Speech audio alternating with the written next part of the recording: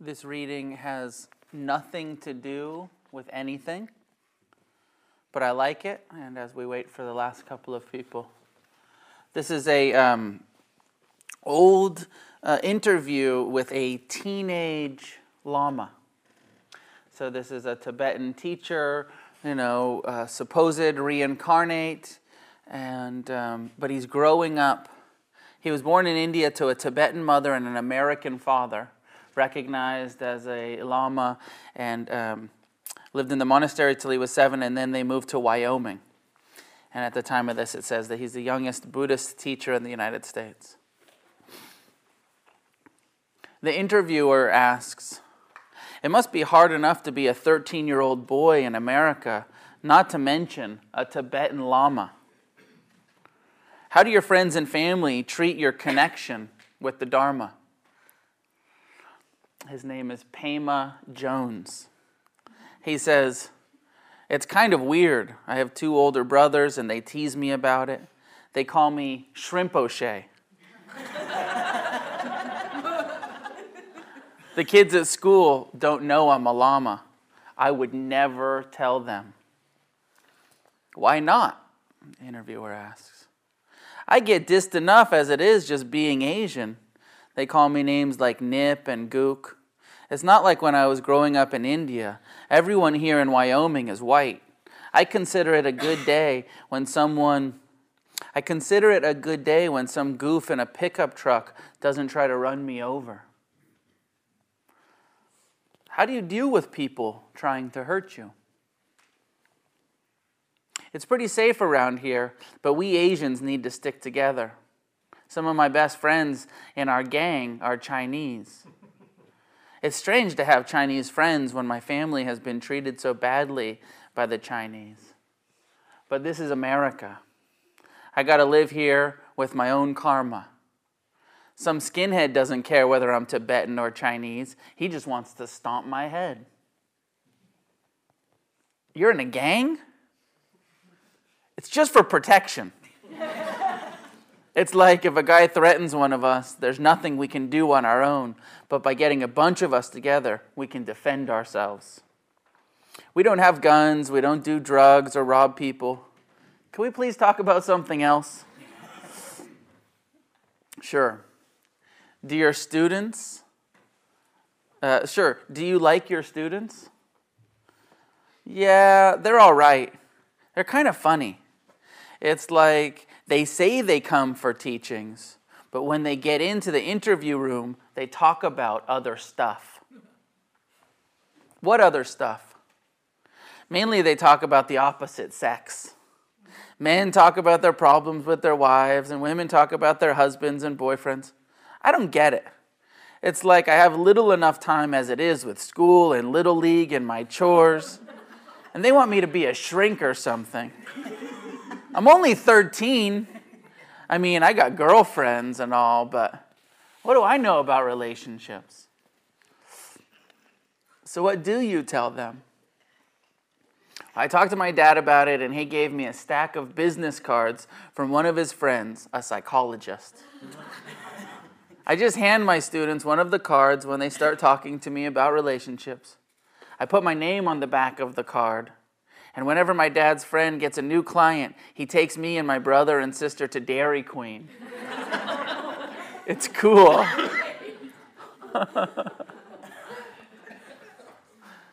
Shrimp O'Shea says, "Buddhism is no big deal.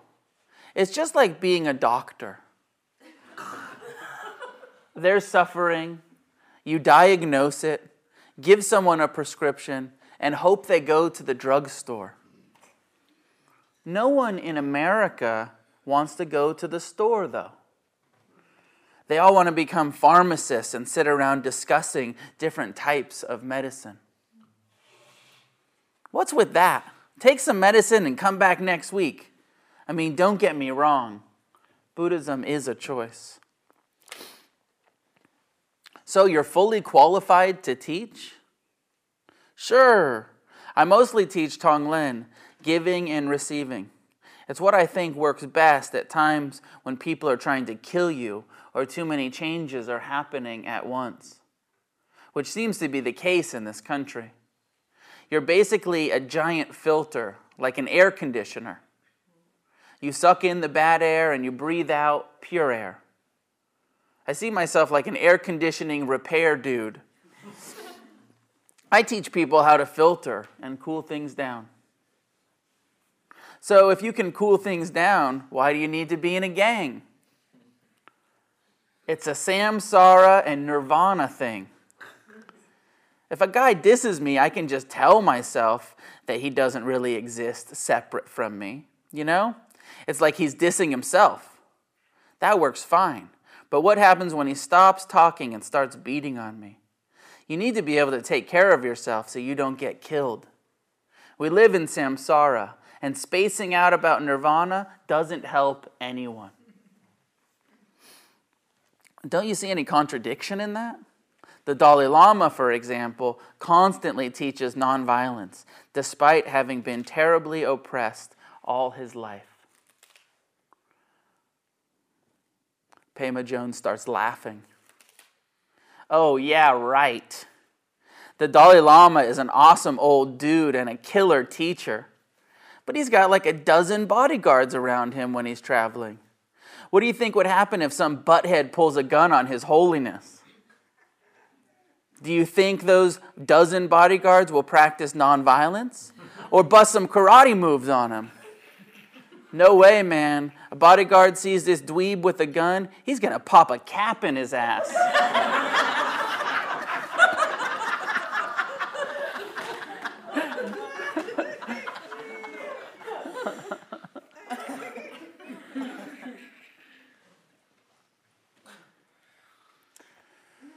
Some good teachings in that mostly, I think, is just fun. The kind of real, I mean, there's American Buddhism, all right. 13-year-old Tibetan Lama in Wyoming.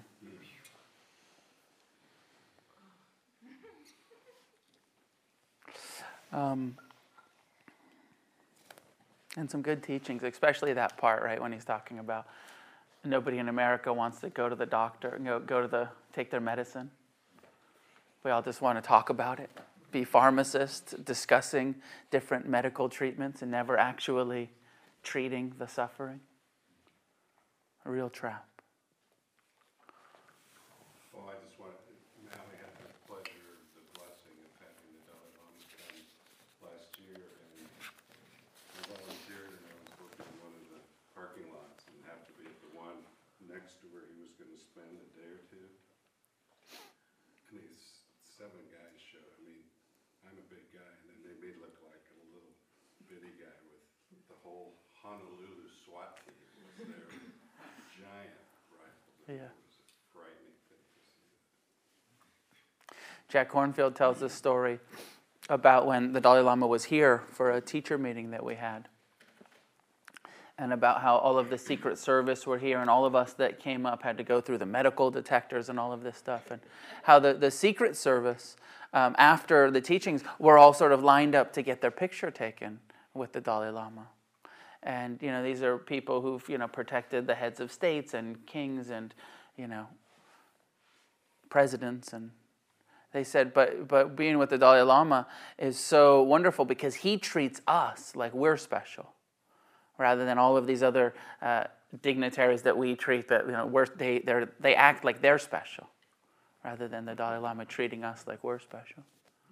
There's actually in this room, I don't know how many people read Dharma Punks, but when I met the Dalai Lama and he came up to me and he looked at my tattoos and he said, "Very colorful." It was right here in this room. Yeah, pretty neat.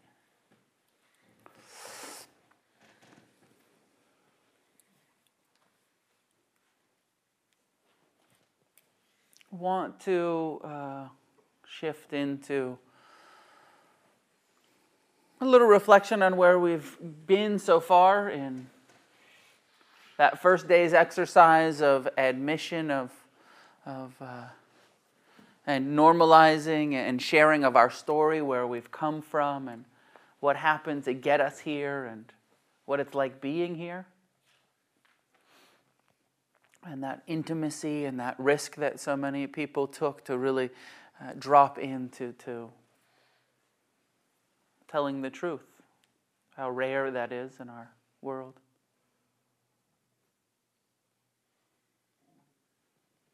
And then yesterday's exercise of starting to really look at what's in here, this sort of inventory process. How does Mara, this sort of suffering, and manifest the greed? How does it manifest in our lives, in our minds, in our hearts? The hatred, the delusion. And the next step, I think Kevin spoke about it so well last night, about how important it is to share, to speak our truth to each other. Remember how somebody said, it's amazing how you can really just do this, and how important he was talking about. It is. How it's the tradition in recovery, and it's the tradition in Buddhism. In monasteries for nuns and monks, they get together at least once a month and all admit to each other their faults. Admission of fault ceremony.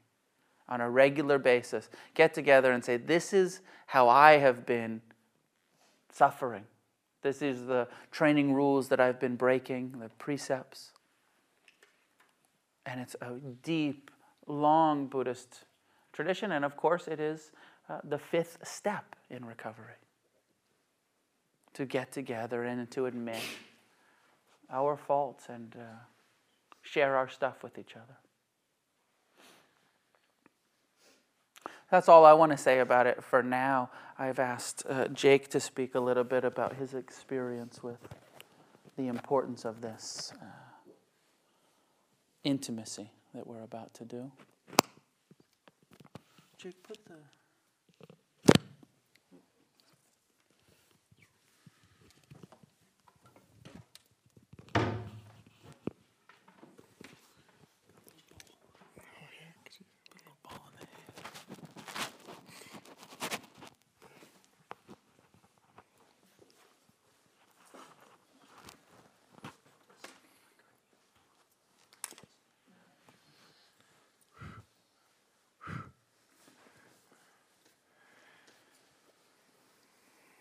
Everyone's looking at me. Taking an inventory of myself right now. God, every time everybody said anything all day, I knew I was going to have to do this. I'm like, I was going to say that. I was going to say that. What am I going to talk about? They keep saying everything that I'm going to say. But I guess I'll just share about the importance of talking about what's going on with me and the role that's played with me in my life. I grew up in a really great house. And one thing we didn't do, though, was really talk about how we were feeling. I can still remember every time that my mom or people would start talking about feelings, my dad would get this look on his face, and he would just kind of go,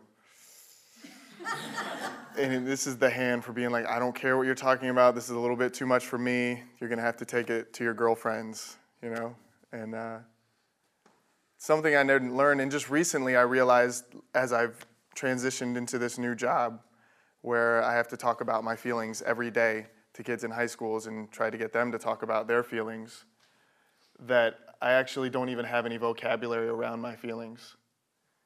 Somebody asks me how I'm feeling, and I just can't even put words around it because I've never talked about it. And I didn't even have words like, I knew the word embarrassed, but when it came as to being about how I felt, I wouldn't say embarrassed or lonely or scared. All these different things that we feel all the time. And another thing that I've noticed recently in talking about my feelings is that in AA, and I'm going to get to that in a second, is that we talk about what happened to us and the events that have taken place in our life, but very rarely do we actually talk about how it felt and the effect that it had on us. For me, my first step was, the first time I did a fifth step was about 8 years ago. And I had moved from Virginia, where I had grown up, I had developed a heroin addiction when I was 17 years old. I begged my parents to send me to rehab and just knew that going to this horse ranch outside of Seattle was going to be the best place for me to go. I really wanted to go there because they said that I'd be able to have a dog. And it was a lie, and I never got that dog. And I felt lonely. No. But so I'm at this recovery center, and like I had 3 days before I was going to the recovery center at home. So I took a bunch of acid and smoked hash and just got really high, even though I had had like 21 days of sobriety. And I begged my parents to send me to this place so I could stay sober. I didn't know what else to do other than to get high before I went. So I did that, and I got there. And my family couldn't really afford to send me there. My grandfather was using up all the college money that he had saved up for me. And I got there, and I kept drinking. And so after that, I was like, all right, I'm either really going to get into this AA thing, which my family had been trying to push on me my entire life. But I was like, especially because they were trying to push on me something, and authority and me, and these things really don't mix very well. So I always said I wasn't going to do it. So I ended up being like, all right, I'm really going to do the 12-step program. I'm really going to get into AA. So I'm at a horse ranch. The only person I can find to sponsor me is a cowboy. And it was a different type of 5th step and 4th step that I did with him. It was the type of recovery center thing where there's a printout, you know what I'm saying? And like you're just like, okay, I did this, this, this, this, and this. And I shared everything that I could think of with him. And he was like, okay. And that was pretty much it.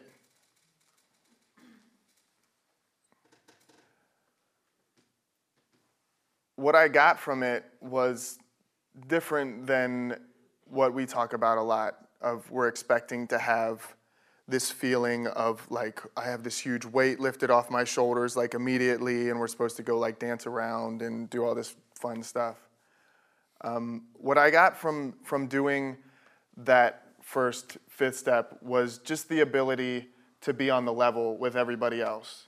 That I didn't have to carry around these feelings of hiding things anymore and feeling embarrassed about them. And it wasn't a feeling that I got immediately after doing it. It was a feeling that I got of just, you know, like I can look anybody in the face. I don't have anything that I have to hide from anybody anymore. But I still felt like I felt bad about everything that had happened. You know, I had some things happen with molestation that I blamed myself for. So a lot of issues around resentments towards my mother. She divorced my father. And I still carry that stuff around with me. And I did another 5th step once I got another sponsor. Like I left that ranch, and I got a guy who like we really did like the whole like traditional AA thing where like we go through the book line by line and we're highlighting stuff, and he's like making all these weird connections that I don't really understand, but he's telling me this is how you really do it.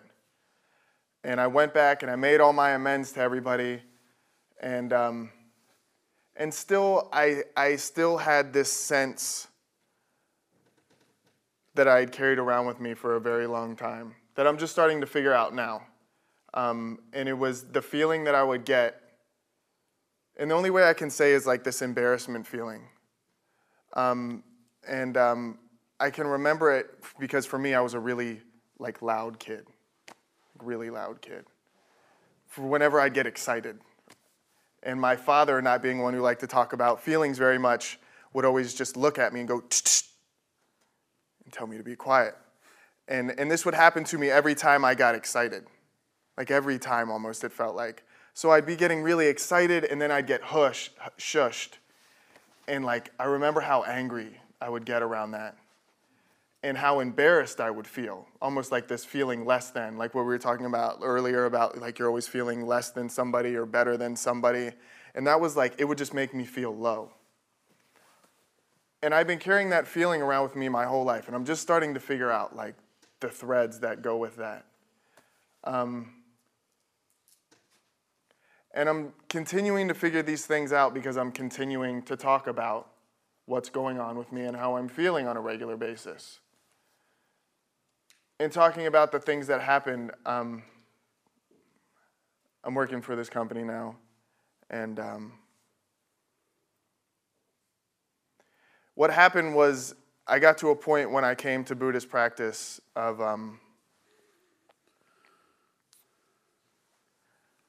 I had been doing a really intense practice with Native American stuff for about 4 years when I came here. I've been doing lots of sweat lodge ceremonies, singing, drumming, and I'm still really involved with it. But I got to a point where I was like, you know what, I have to have a daily meditation practice because I was tired of hurting all the time. And I came to Buddhist practice because I didn't want to have to hurt anymore. And I didn't want to have to feel lonely anymore or kicked to the side of the curb whenever people didn't like me and everything like that. So once I started meditating, I stopped crying. I realized now that I had used Buddhist practice to shield myself off from all the bad feelings. But the way I did that was I also kind of shielded myself off from experiencing joy at the same time. So instead of really getting excited, it's cool, this is impermanent, because I had realized that even when I get excited, even if I didn't get shushed, you know what I mean? I get excited about this new girlfriend, she's going to dump me, why am I going to get excited about it? You know what I mean? This is good, but it's going to end. It's always going to end. I shouldn't even get excited about anything anymore. And the same deal with all the bad stuff that would happen. I'd block myself off from experiencing grief, and I'd just go meditate. Act like I'm kind of trying to feel it, but I'm really sitting there trying to realize how impermanent it's going to be and that it's going to pass. So I don't really have to feel anything. And I was feeling like a zombie. And I didn't know what to do anymore. And so I decided that the only thing I would do was to find the people in the world that I are feeling the most. And the people at my job feel more than anybody I've ever met. Wow. And what they've taught me to do, more or less, is just what we're doing right now. And that's just to talk about how we're feeling on a regular basis. And not even on a regular basis, but it's the more we do these things, it's not, the point I'm trying to make is, and I feel like I keep saying the same thing, which is a little bit embarrassing, is that we do a fifth step once and we're look, we don't have to do an inventory anymore. We don't have to keep talking about these things. But we do. And it's helpful. And I'm not trying to say you got to get into your groups and tell everybody that's happening, everything that's happening in your life. But it's a good thing to do, to whatever level you're comfortable with. One of the things Noah talks about a lot is that every time we get hurt, we put it's like we wrap a piece of rice paper around our heart. And for every hurt, we keep blocking our hearts off a little bit more. One of the things I realized today was that maybe every time we put that piece of rice paper around our heart, there's another little story about something that happened to us. And every time we take a piece off, that's another story.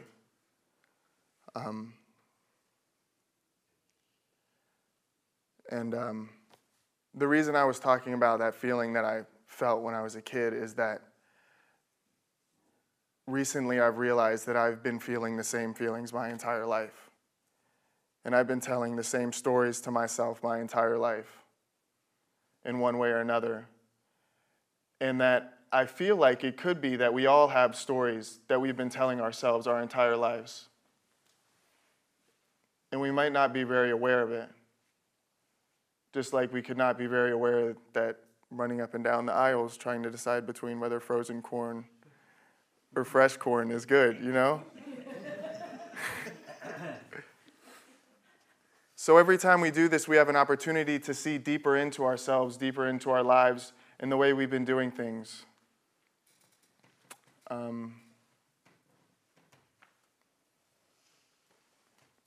So now, I'm going to end with this. The place that I'm in now is where I've really been hoping to get. I don't feel like I'm very cut off anymore. I actually cried for the first time in like almost 5 years the other week. And I didn't cry because I remembered something really bad that happened to me. I cried because I remembered how beautiful a family that I had grown up in and how scared I was to admit it. I remembered running around the corner with my brother and seeing my parents kissing on the beach when I was a little kid.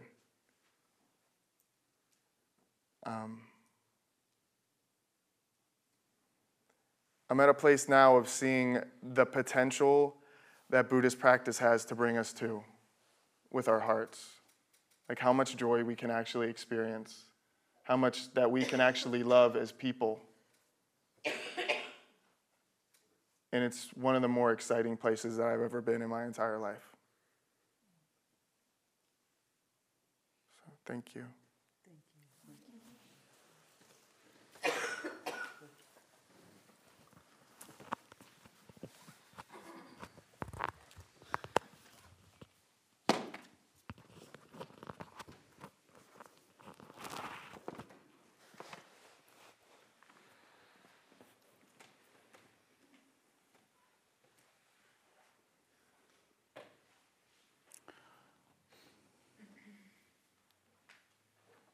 So the 12-step programs know the importance of sharing what's true with each other. That's what we do in meetings. That's what we do with sponsors and in inventories. And certainly Buddhism and the Buddha knew the importance of sharing what was true and normalizing the suffering and that everyone has Mara. It's not just you. Ram Dass put it like this, and this is really kind of where we're going this afternoon. Ram Dass said, "It's taken me a long time to even comprehend that my own healing would come when I could open myself to suffering. It just didn't compute somehow for me. It scared the hell out of me to open my heart to the suffering around me. I was so sure I was going to drown in it. It would take me over. It would possess me. But the minute I started to open to the suffering, to be with it, to acknowledge it, I started to feel this incredible peace. And that's the peace that Jake is talking about opening to in his experience. And has certainly been true for me. And is the peace of the Buddha under the Bodhi tree when he meets Mara and that inventory and the greed and hatred and delusion that attacks him. It's the peace of radiating kindness and honesty, compassion and forgiveness towards him. By fully acknowledging what's there and no longer suppressing or ignoring anything.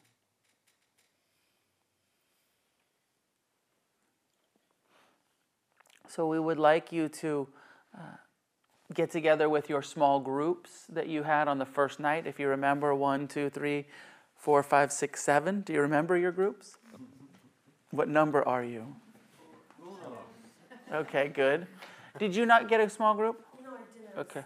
Okay, so we'll get you one. Anybody else not get a small group? Okay, so I think that the way we're going to do this is group 1 with Angela, yeah, can go into interview room 1 downstairs. Group 2 with Jake can go into interview room 2 downstairs. Group 3 with Pablo can go into the council house down where you registered. Group 4 with me will also go into the council house. We'll share that space. And 5, 6, and 7 will stay in this room, spreading out kind of 5, 6, 7, so that you're far enough away from each other. And you're welcome to join my group, 4. Anybody not know what their group is or where you're going with this? Please bring your journal. You're going to have the opportunity to share some of your inventory, but you don't have to. This is an encouragement and part of a process that we're in, but trust yourself. Don't share anything that's too much for you. Trust what's right for you in this process. Shayna? I lost my journal. I'm not sure where, but it's little and black and has Dharma right here. Sticker in the front. Oh. There it is. There. Oh, I didn't lose it. Good. So please make your way to those groups with your facilitator. Do we have enough chairs down there? Should people bring them?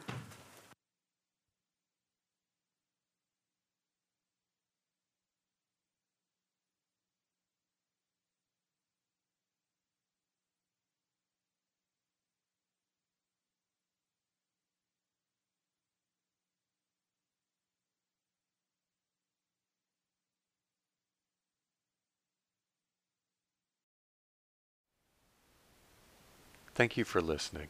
To learn how you can support the teachers and Dharma Seed, please visit dharmaseed.org/donate.